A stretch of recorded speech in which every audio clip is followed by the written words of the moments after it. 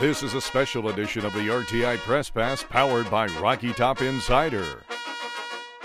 Here are your hosts, Jack Foster and Ryan Shumpert. Hello, everybody, and welcome back into the Rocky Top Insider Press Pass Special Edition podcast. We haven't done this in a while, but we're going to be talking some Tennessee baseball today. I'm your host, Jack Foster, alongside Ryan Shumpert. We're fresh off a Tennessee series sweep over the Texas A&M Aggies in Lindsey Nelson Stadium as Tennessee gets back to 500 in SEC play after a very, very poor start in Como. They come back home and sweep a ranked Aggies team. Ryan, this is just what you wanted for Tennessee's sake just after the way last weekend went.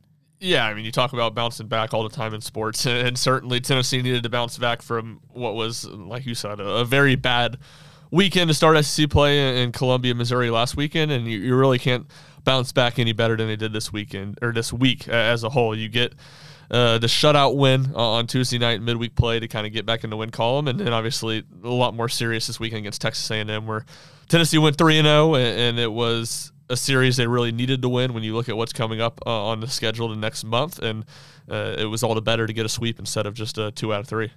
Absolutely, and Tennessee got a pretty dominant win on Friday, 10-4, biggest margin of victory over the weekend. Chase Dollander, a little rocky to start, which is frankly just going to be a regular thing, it looks like, for Chase Dollander in the first inning, giving up a pair of runs. But Tennessee's offense comes to life in the bottom of the first, plates 5, and then they go on to coast to the 6-run win. Saturday, arguably the game of the year, an 8-7 walk-off win with Jared Dickey's sac fly there in the bottom of the 9th.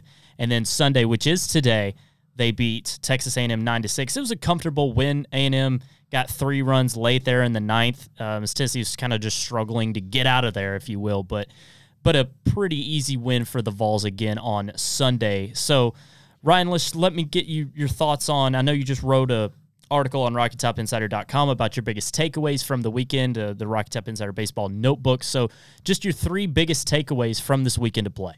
Yeah, I think number one, and this is pretty micro looking at things, but just Jared Dickey, the way they used him back. He started 2 out of 3 games behind the plate at catcher. He didn't finish there. Charlie Taylor came in, and he moved to left field today once Tennessee got a pretty comfortable lead, but we really haven't seen him there much this season. Obviously, he was there a lot in the fall. He was there a little bit last year. And then after he had that hand injury, they kind of moved him to outfield. But not only has he just been seeing some reps, just the fact of how sizable the number of reps he got this week, to me is a pretty good indication that is a move that's going to be here to stay. So to me, that was something that was really interesting. And then I think when you look at the weekend as a whole, the reason Tennessee had success, I mean, they won with offense, and that's not something that I was really sure that they could do. They really hadn't beaten anybody worth anything this year coming into this weekend, but they hadn't beaten anybody with, offense when they had to. And, obviously the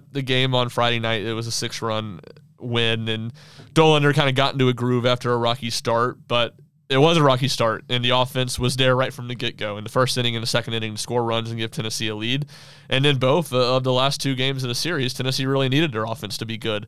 Maybe didn't need it to be like elite today, but they needed every bit of it on Saturday in a game that was really a pitcher's park the way the wind was blowing in, and Tennessee was able to deliver. I think you got to give a lot of credit to a lot of different guys. Probably Zane Denton, the most notably, he had the best weekend at the plate, but more than anything, what was impressive about it to me is that they just got production from up and down its lineup. A lot of different guys contributed. A lot of different guys had good games.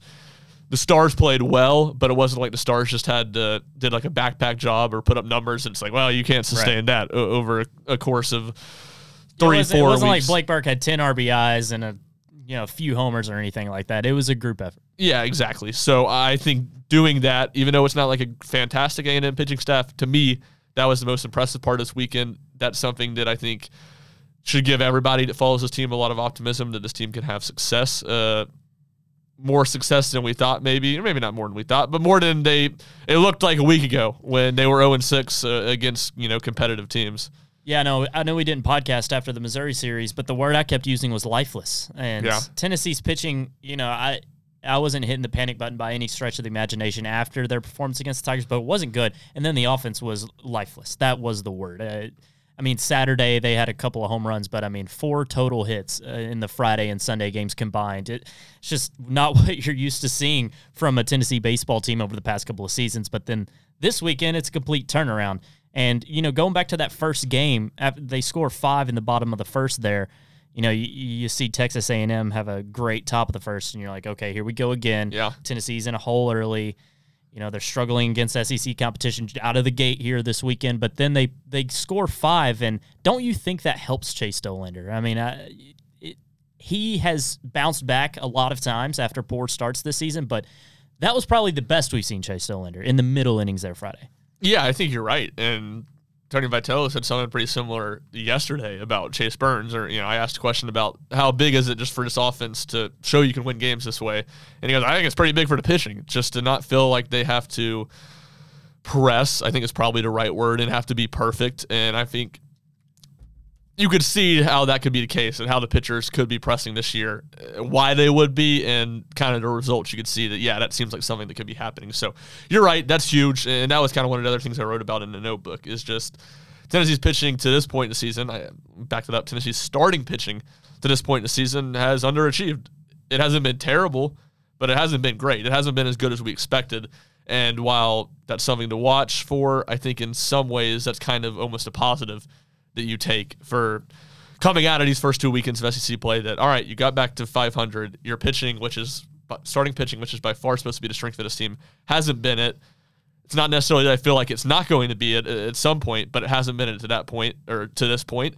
And I think Tennessee's ability to get back to 500 after a disastrous last weekend, it was pretty important to do that without the pitching being great. And I think it sets Tennessee up in a pretty good spot if they can get that pitching back to the way we know it's capable of being.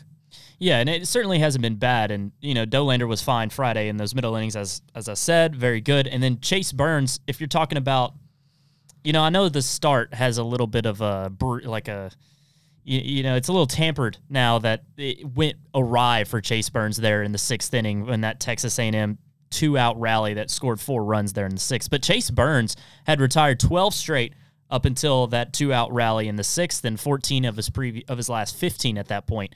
So Chase Burns was dealing Saturday, and I think if we look at a starting pitcher for Tennessee of the 3 that has been the most consistent this season, it is Chase Burns. Yeah, I wouldn't disagree with that. I almost feel like Burns' start on Saturday was like a perfect microcosm for how he and Dollander have been this year. Okay.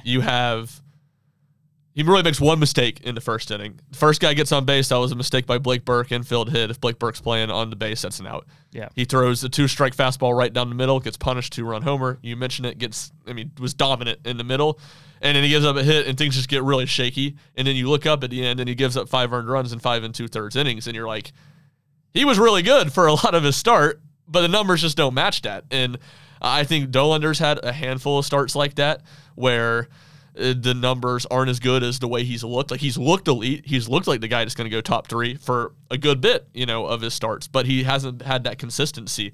So to me, I think, consistency is such a key word in sports, and certainly with this Tennessee baseball team, it probably will be for a lot of the year. To me, that's what I'm looking for those guys. You just need more consistency, especially a complete Burns. outing, if you will. Yeah, more complete outings. And at some point you can be like, that's kind of asking a lot. And both Burns and Dollander this weekend, and they've done it most starts this year, where when they exited, Tennessee was in the game. And Tony Vitello says it all the time. You've done your job if you do that. And that's great, and that's what I'm saying. They're not been bad, but he's 2 consensus preseason first-team All-Americans. The bar is really, really high, and you got to have complete starts. Doesn't have to be every time out you got to be complete, but you got to be complete at a much higher rate than they have been to this point in the season.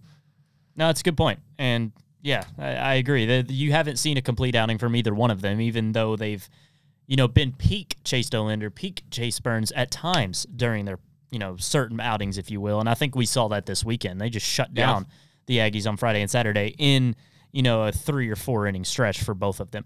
Then you move to Sunday. Drew Beam, definitely a different type of outing, and Drew Beam's just not really had a memorable outing this year. It feels like most Sunday games have turned into a traditional college baseball Sunday game for Tennessee, when last year that didn't happen.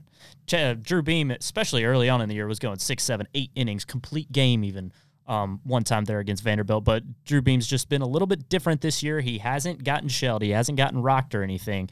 But he's just barely getting the job done, it feels like. He's kind of been like what I expected. You kind of go into season, you're like, all right, who is Drew Beam? Is he the guy that we saw for the first 60, 70% of last year, where he's what you said, deep outings, really, really good? We felt pretty confident he wasn't the guy that he was the last month of the year when he was just getting shelled every single time he was out there. The truth was probably in the middle, and that's kind of where it's been. Yeah. He's been a guy that's filled up the strike zone. He has good stuff, not elite stuff, and he's been hit. He hasn't looked flawless, I guess would be the better word, because of that, and that's what Tennessee wants to do. They want him to throw strikes, and he's done that, and he's been pretty solid. And like you said, it's looked like a lot of Sunday baseball games look across the country, and I think that's what Drew Beam is right now. He's what is a really good Sunday starter. You feel like he's not going to get rocked. He's going to get you to the middle of the game, but he's just not perfect. He's not the elite guy we saw at the start of last year, and I would say really he's probably been the most consistent of Tennessee's starting pitchers so far this year. Yeah, as far as his outings make sense. Yes. It's like it's uniform throughout. You feel like you know what you're gonna get when Drew Beam comes or is starting a game on Sunday. And to this point in the season, I feel like he's stayed pretty true to that. What's funny about Drew Beam is I believe he only has given up 8 earned runs this season, but he's given up 14 total runs. So, yeah, 14 runs, 8 earned runs, I believe is the stat. So, Tennessee's defense has just not been playing that well on Drew Beam starts. And I don't know if this has anything to do with it. You can, tell me if you think it does, but the 2 Drew Beam starts have happened on game 2 of doubleheaders. Yeah. Against Morehead State and then Missouri last week. That didn't happen this weekend, but yeah, it just feels like the games are kind of sloppy defensively. And Tony Vitello even said today maybe Drew Beam stays in a little more if there's less defensive mistakes. Yeah, you're right, and that's a good point about the 2 doubleheader starts. And certainly the Missouri one stands out the most from bad defense behind him, and some of that was him playing bad defense as well. I mean, he had a throw. Yeah, right. Yeah, he had a throwing error that cost Tennessee. A but big one. You're right, and even today, like where it doesn't. What did he give up? 2 and 3, 2 earned runs on 3 runs. Yeah. Well, twice he has a wild pitch, one of them. And it was a wild pitch, but it was a ball that you would want your catcher to stop. And then later a pass ball, which comes in, and A&M does a good job of getting sacrifice flies. Both those plays allowed a runner to get to third with less than 2 outs, sacrifice fly to get him in. And obviously the pass ball is the unearned run there. Right. But I thought the first one, the wild pitch, was going to be a pass ball. I was waiting for that ruling, but I guess it was a wild. It was low and it hit the ground first. Yeah. But again, it's like Connor Pavoloni's back there, like, you're disappointed if Connor Pavoloni doesn't make that play. And certainly the last 2 years, Tennessee hasn't had defensive catching to that level. And it was Jared Dickey back there today who's still trying to figure some things out and get in a groove as he's kind of, I wouldn't use the phrase thrown into a fire, but it's kind of like rapid sell. All right, we need you now. We were be ready. We might need you at catcher. All right, we need you at catcher. It's full go. So he's still figuring some things out and trying to get back into a rhythm with it all. But you're right. Beam wasn't perfect today. But even then, the defense, some of those small things that sometimes don't come back to bite you, kind of did come back to bite you and come back to bite Beam, and kind of credit to Texas A&M for some good situational baseball too. Yeah, and I think Jared Dickey is something we definitely have to talk about in depth on this podcast, and we will go ahead and do that. So Jared Dickey got 3 innings at catcher on Tuesday against Western Carolina, pretty much out of nowhere. There's 6th, 7th, and 8th innings he played behind the plate, and then he gets the start on Friday. After the game, he said that Tuesday was a little bit of a surprise. He didn't think that was in the cards, but, he did it. And then Wednesday, he kind of, there was discussions about him starting Friday, and then it became official on Friday. Not necessarily a last-minute call or anything, but it was one that was made Friday for him to start at catcher. And then he starts again on Sunday. A shorter outing, though, as Charlie Taylor replaced him. What was it, 6th or 7th inning? Yeah, so sometime in the middle of the game. So, yeah, Jared Dickey, and there was a lot of miscommunication going on in the first inning Friday between Jared Dickey and Chase Dollander. Dickey didn't know Dollander wasn't wearing the band that Tennessee pitchers have been using to call games. So they just had to do it old school. Dollander, Dickey did. And it took a while to get used to. There was a couple pitch clock violations there in the first inning. One that walked a batter. It was ball 4. So they had to work through that, but then they got into a rhythm, and then today didn't really see anything that bad outside of that pass ball. So just your thoughts on how Jared Dickey has caught so far, and you said this is something that you expect to see a lot in the future. Yeah, I do. And I was just listening to the radio traveling back to Knoxville on Friday, so I don't, have as much of vantage point of how he performed there. I thought he was solid today. I kind of liked what Tony Vitello said, where he's kind of just trying to do a little bit too much. Like, just play within yourself, be within yourself. Don't try to throw it 100 miles per hour down to second base. So he hasn't been great behind the plate. I don't think he's been bad necessarily, especially when you consider, like you said, it kind of has been a bit of a surprise and somewhat sudden for him to be in this role. And I guess to, what you teased me for there at the end about me thinking it's going to be serious. I mean, it's because of how somewhat out of left field it came, and that he has now in 3 of the last 4 games been behind the plate for at least a third of the game. And you look at it, Charlie Taylor, after some, looked a little bit better early in the season, and he did have a hit today. He's kind of looked more like the guy we saw last year. He struggled. And then Cal Stark, I think, at the plate has not been as good as I expected him to be. And especially, again, kind of after you take out that first weekend, those first, 6-7 games when he was really good, he hasn't been quite as good as I expected him to be. And I just don't think that the drop-off from Stark to Dickey defensively is massive, maybe as big as some people think. I mean, Charlie Taylor is definitely the best one defensively. But right. No, I feel what you're saying. Yeah. And then to me, I think the best sign that this is going to be something long-term was the fact that Cal Stark started today at designated hitter. Yeah. Cal Stark was a designated hitter. Jared Dickey was at catcher. If you are just trying to get your best bats in the lineup, if it's not about getting Jared Dickey as many reps at catcher to be a guy that plays there a lot going forward, then that's probably flip-flopped. And there's some other things that go into it. Cal Stark got pinch hit for 2 at-bats into the game. You obviously can't go from designated hitter to catcher, so it gives you a little bit less flexibility because Dickey's going to stay in there the whole game with his bat. But for the most part, I still think what I just said. If Dickey, they weren't very serious about Dickey being a catcher going forward, he would have been a DH today, and Cal Stark would have been a catcher. No, that's a great point. Yeah, I agree with you on the defensive drop-off. I do not. And, I mean, let's look at it from this way. Jared Dickey has probably caught Dollander, Burns, and Beam more than Stark. He probably has more experience with that because he caught in the fall until he got hurt. And then he was, third-string catcher, if you will, last year. And he started 3 games. So he has a lot of familiarity with those guys. Yeah. And I think that certainly plays a factor. The other thing I want to talk about was I don't think that in this gauntlet of SEC play, especially coming up, that Tony Vitello is going to want Charlie Taylor and Christian Scott at the bottom of every lineup. And I think you're going to want Christian Scott in the lineup because how great he's been defensively, and it's not like it's anything new. We knew what he's capable of, but I think if you're going to take your lumps at either center, right field, or catcher, as far as at the plate goes, I'm going to take it with Christian Scott because I would rather have Christian Scott's bat in the lineup, which is better than Charlie Taylor's has been this year, his elite defense in the outfield, and then have the defensive drop-off at catcher with Jared Dickey. I think Dickey and Scott is better than the alternative, is what I'm trying to say. Yeah, no, I think that's certainly Dickey's a better bat than what you're going to get at center field, whether that's Hunter Ensley or Kyle Booker or it could be Jared Dickey in center field. I think it kind of almost depends on where you're playing, too. Like you look at Lindsey Nelson Stadium, I think you can get away a lot with not having someone elite in center field just because it's a small park.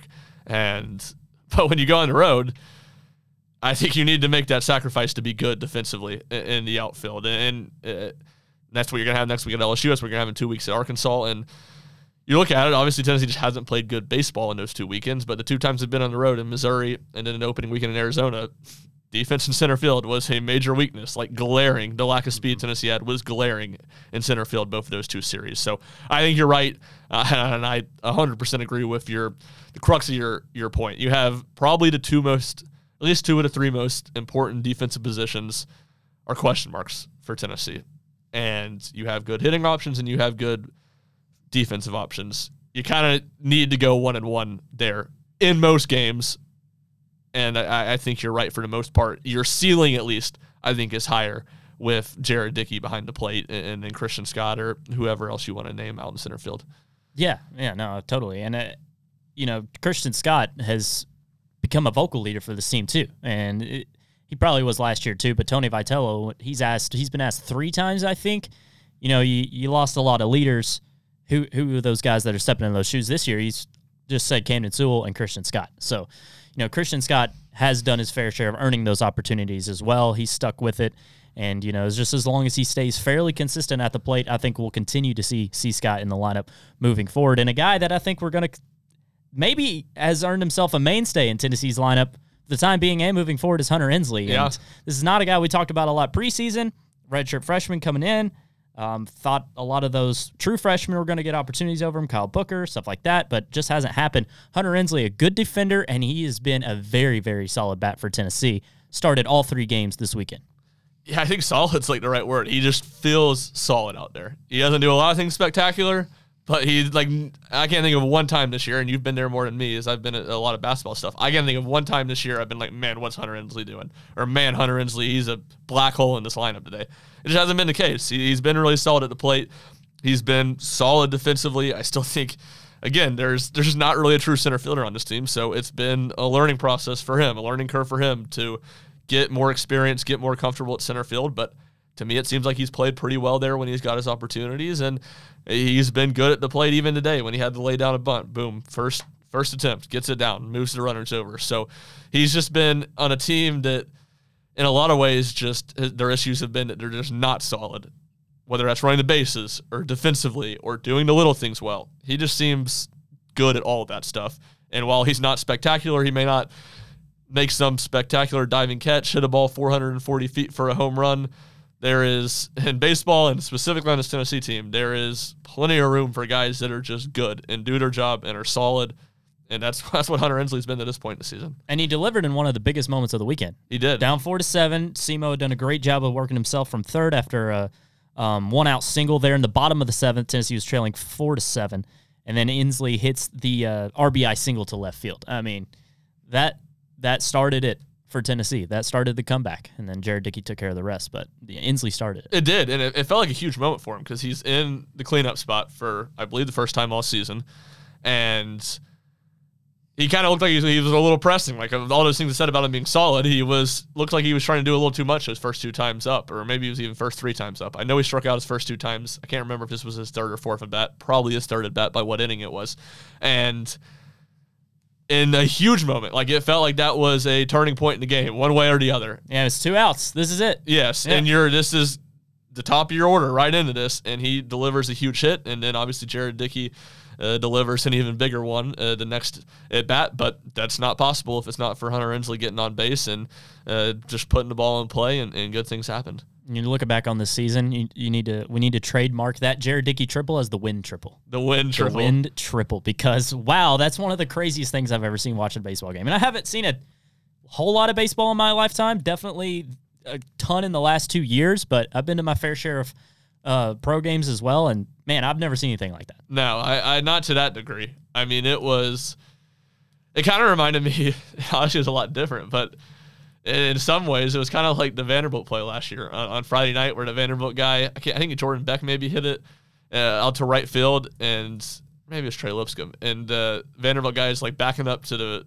fence. It gets caught in the light. And it lands like 30 feet in front of him. Yeah. Now this play it made a lot more sense. I mean, you hear it hit off the bat, and it's like, that's a no-doubt home run. I think it was 104 exit velo, and he just hit it so high in the air and right into that wind from right field. And Texas A&M right fielder goes back to the wall. It's kind of planted under it. Then he starts sprinting in about 30 feet, 25 feet, and then tries to make a diving catch and doesn't make it. And then it gets past him, and it's a triple. So, yeah, you're right. It was an absolutely wild play, and it was different, a lot more excusable than that Vanderbilt play last year. But that was kind of the play it reminded me of watching it. No, that's a good comparison, because it's just hard to really describe and, just wrap your brain around it. But, yeah, I wonder what the right fielder was thinking in that moment when he got to the warning track, then saw it was going to land like 25 feet in front of him. He's like, oh, God. A lot of words we can't say on here, probably. Right.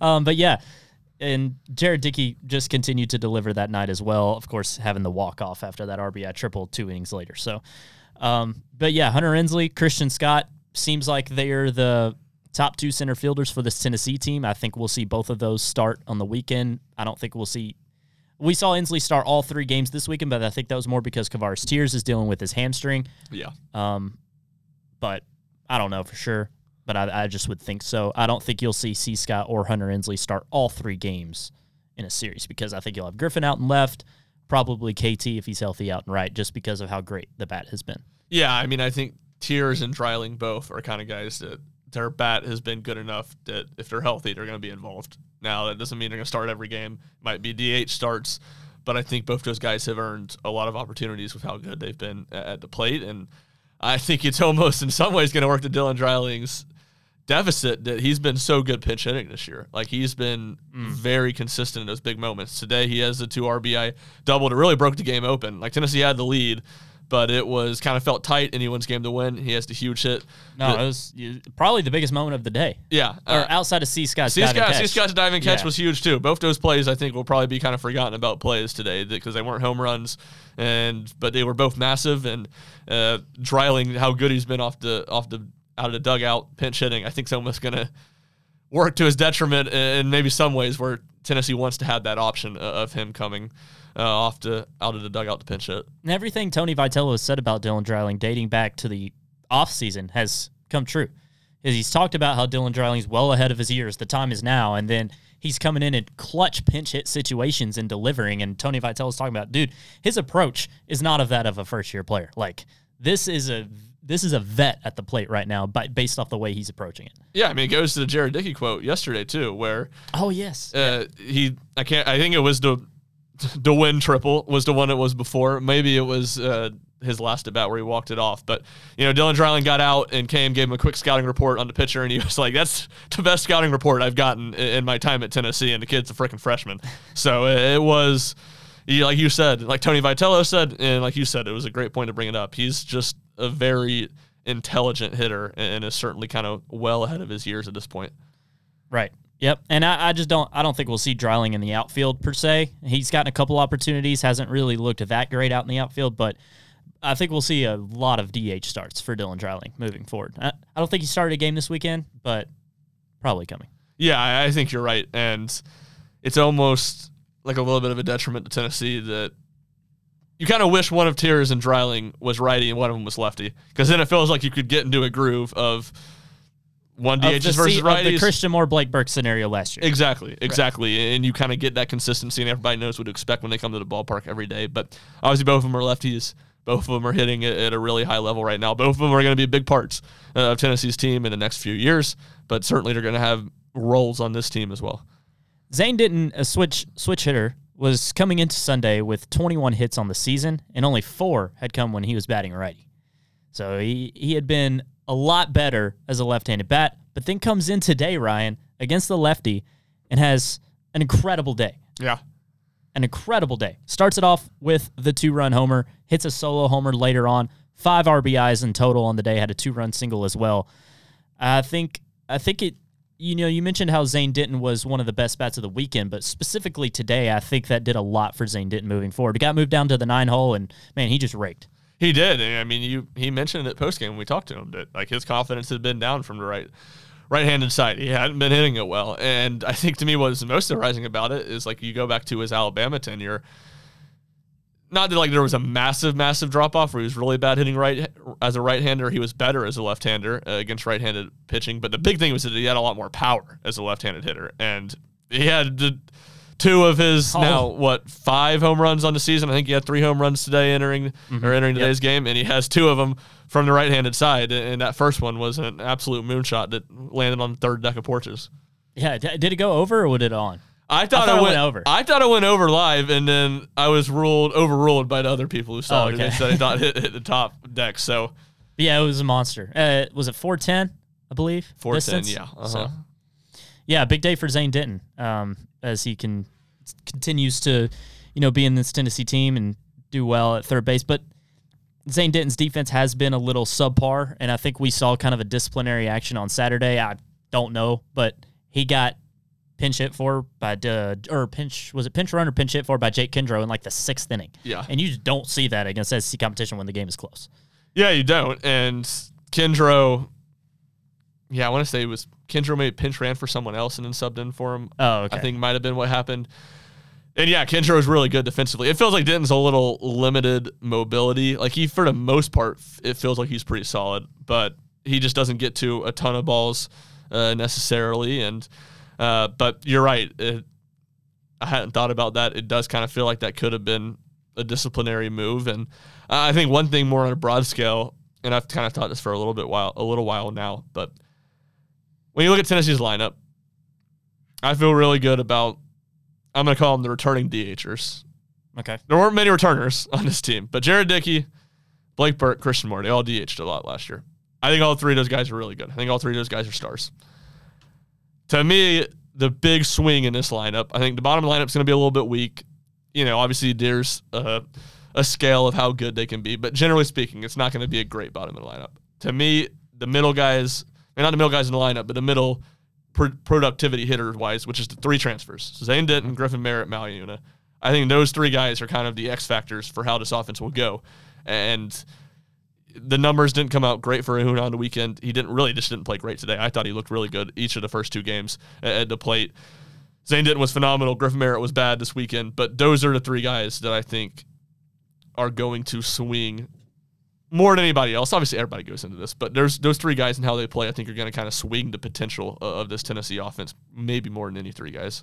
No, that's a good point because, like you said, you know what you have in the other guys, and the opposing pitchers are pitching around Blake Burke and Christian Moore. They know that those are the top threats, and they know Dickey, what he can do.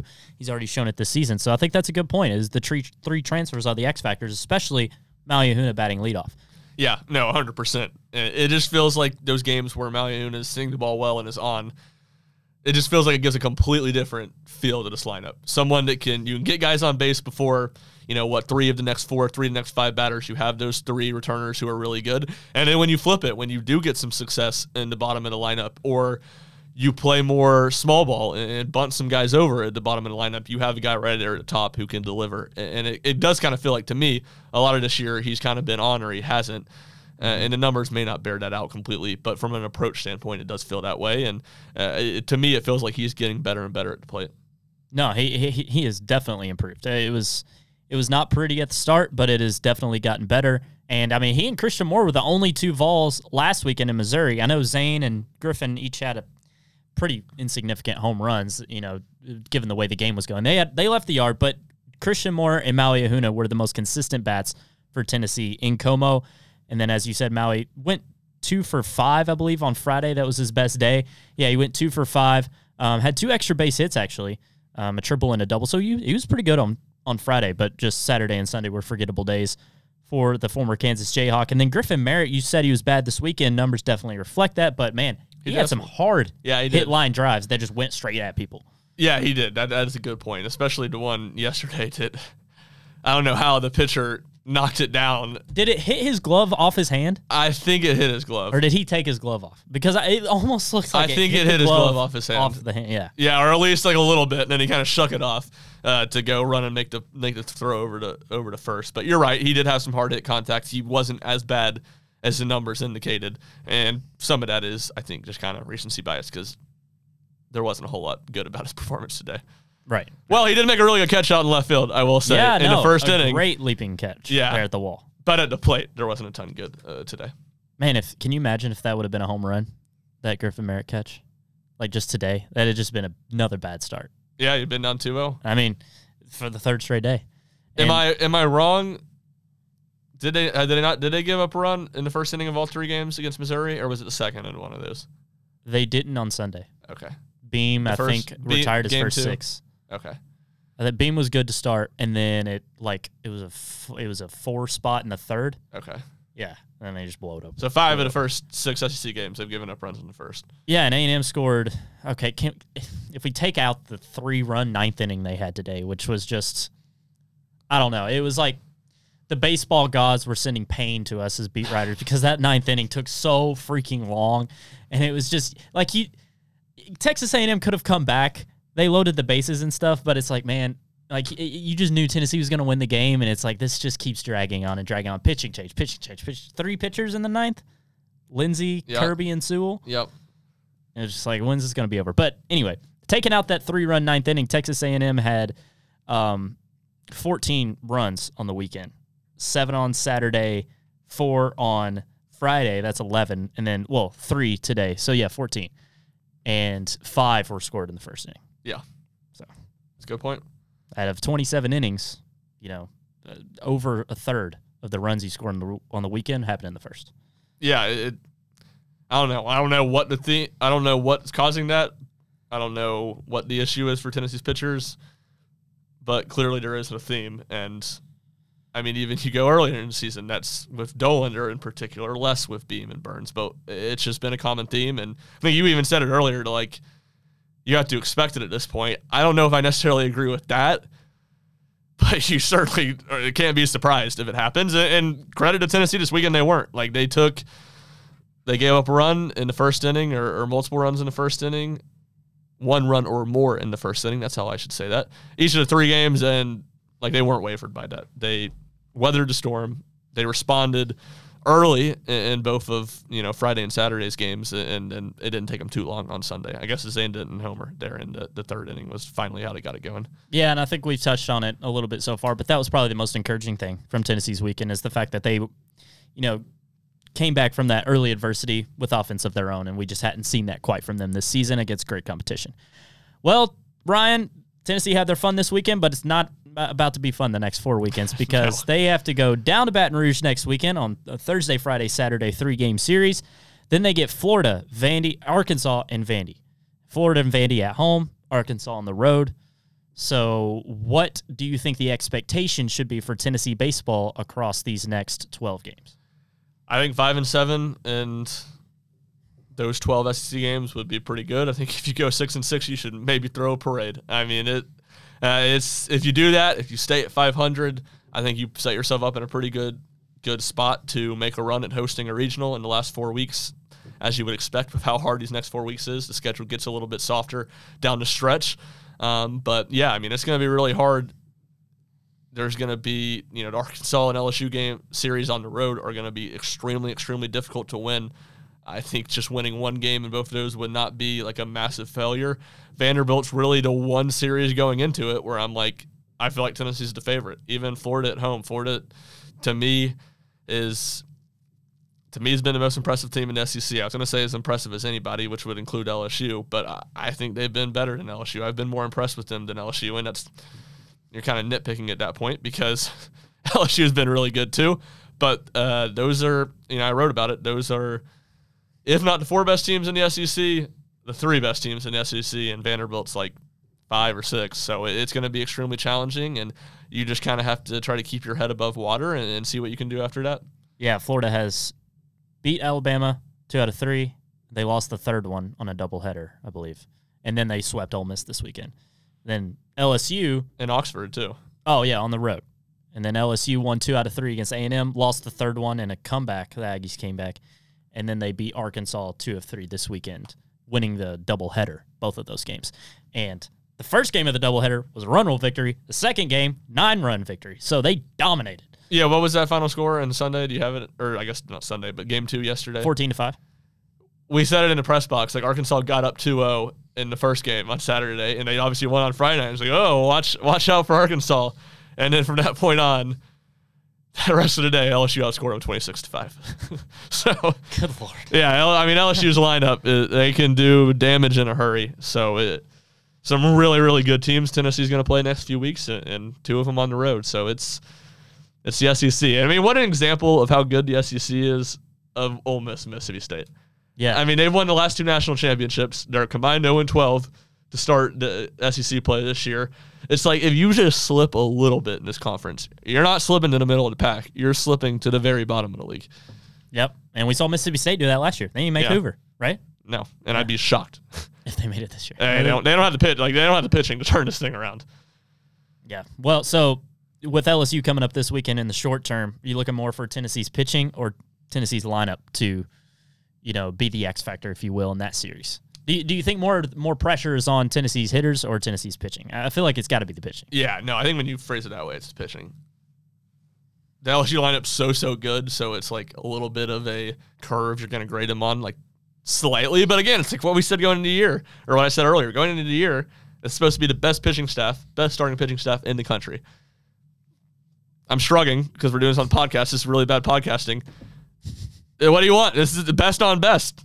Live up to it, deliver in the moment, and this is an opportunity to do that. And LSU's pitching staff, while it isn't elite, it's still plenty good, and Tennessee's not going to be able to win a lot of games in shootouts, I don't think, next weekend. So the pitching staff needs to be good.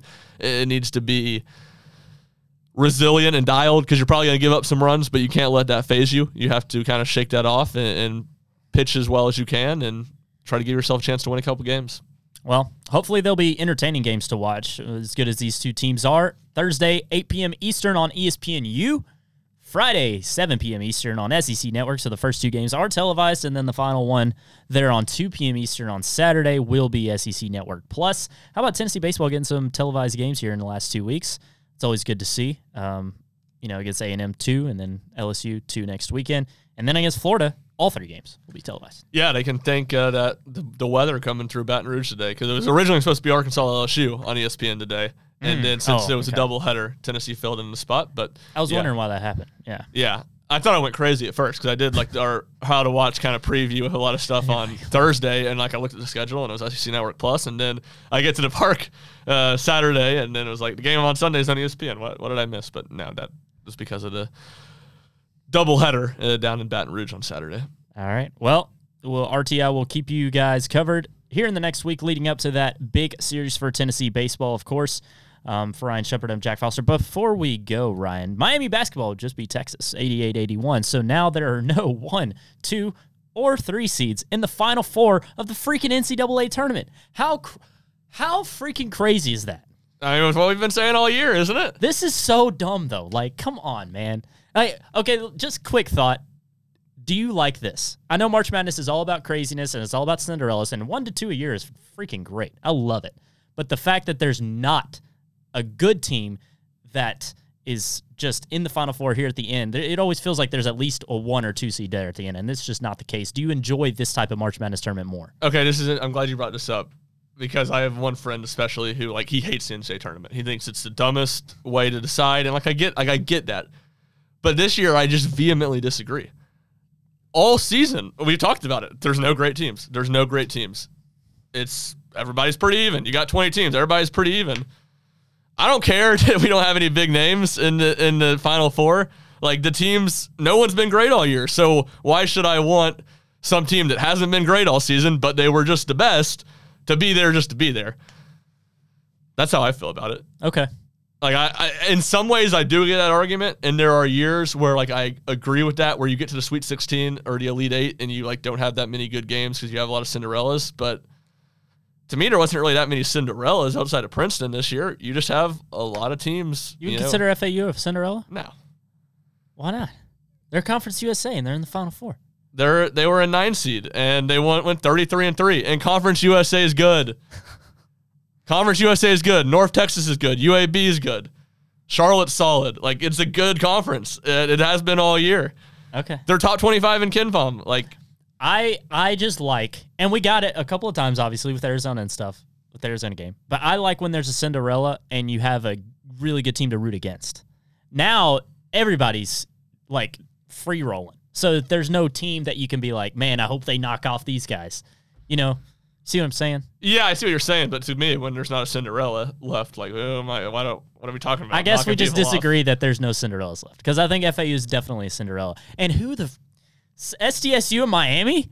Come on. No one had that. No one saw that coming. You can maybe see UConn. They're awesome. And a 4 seed was probably a little too low for them. And they could have beaten Marquette and then gone and won the Big East. That was a close game. Yeah. But I don't know. I think UConn wins it all, though. Yeah, no, they're definitely playing the best. I would definitely agree with that. And yeah, SDSU, I would say I'm surprised, especially because obviously they had Alabama in their path. It would have been hard to see them win that game. But I don't want to act like I picked Miami to go to the Final Four or anything, because I didn't. I had them losing pretty early. I want to say, I don't know, Sweet 16 or maybe round of 32. But they have really good guard play. They made the Sweet 16 last year. They made the Elite 8 last year, and they returned. And they returned 2 of those 3 main guards, and they got Nigel Pack, who's really good from Kansas State in the transfer portal.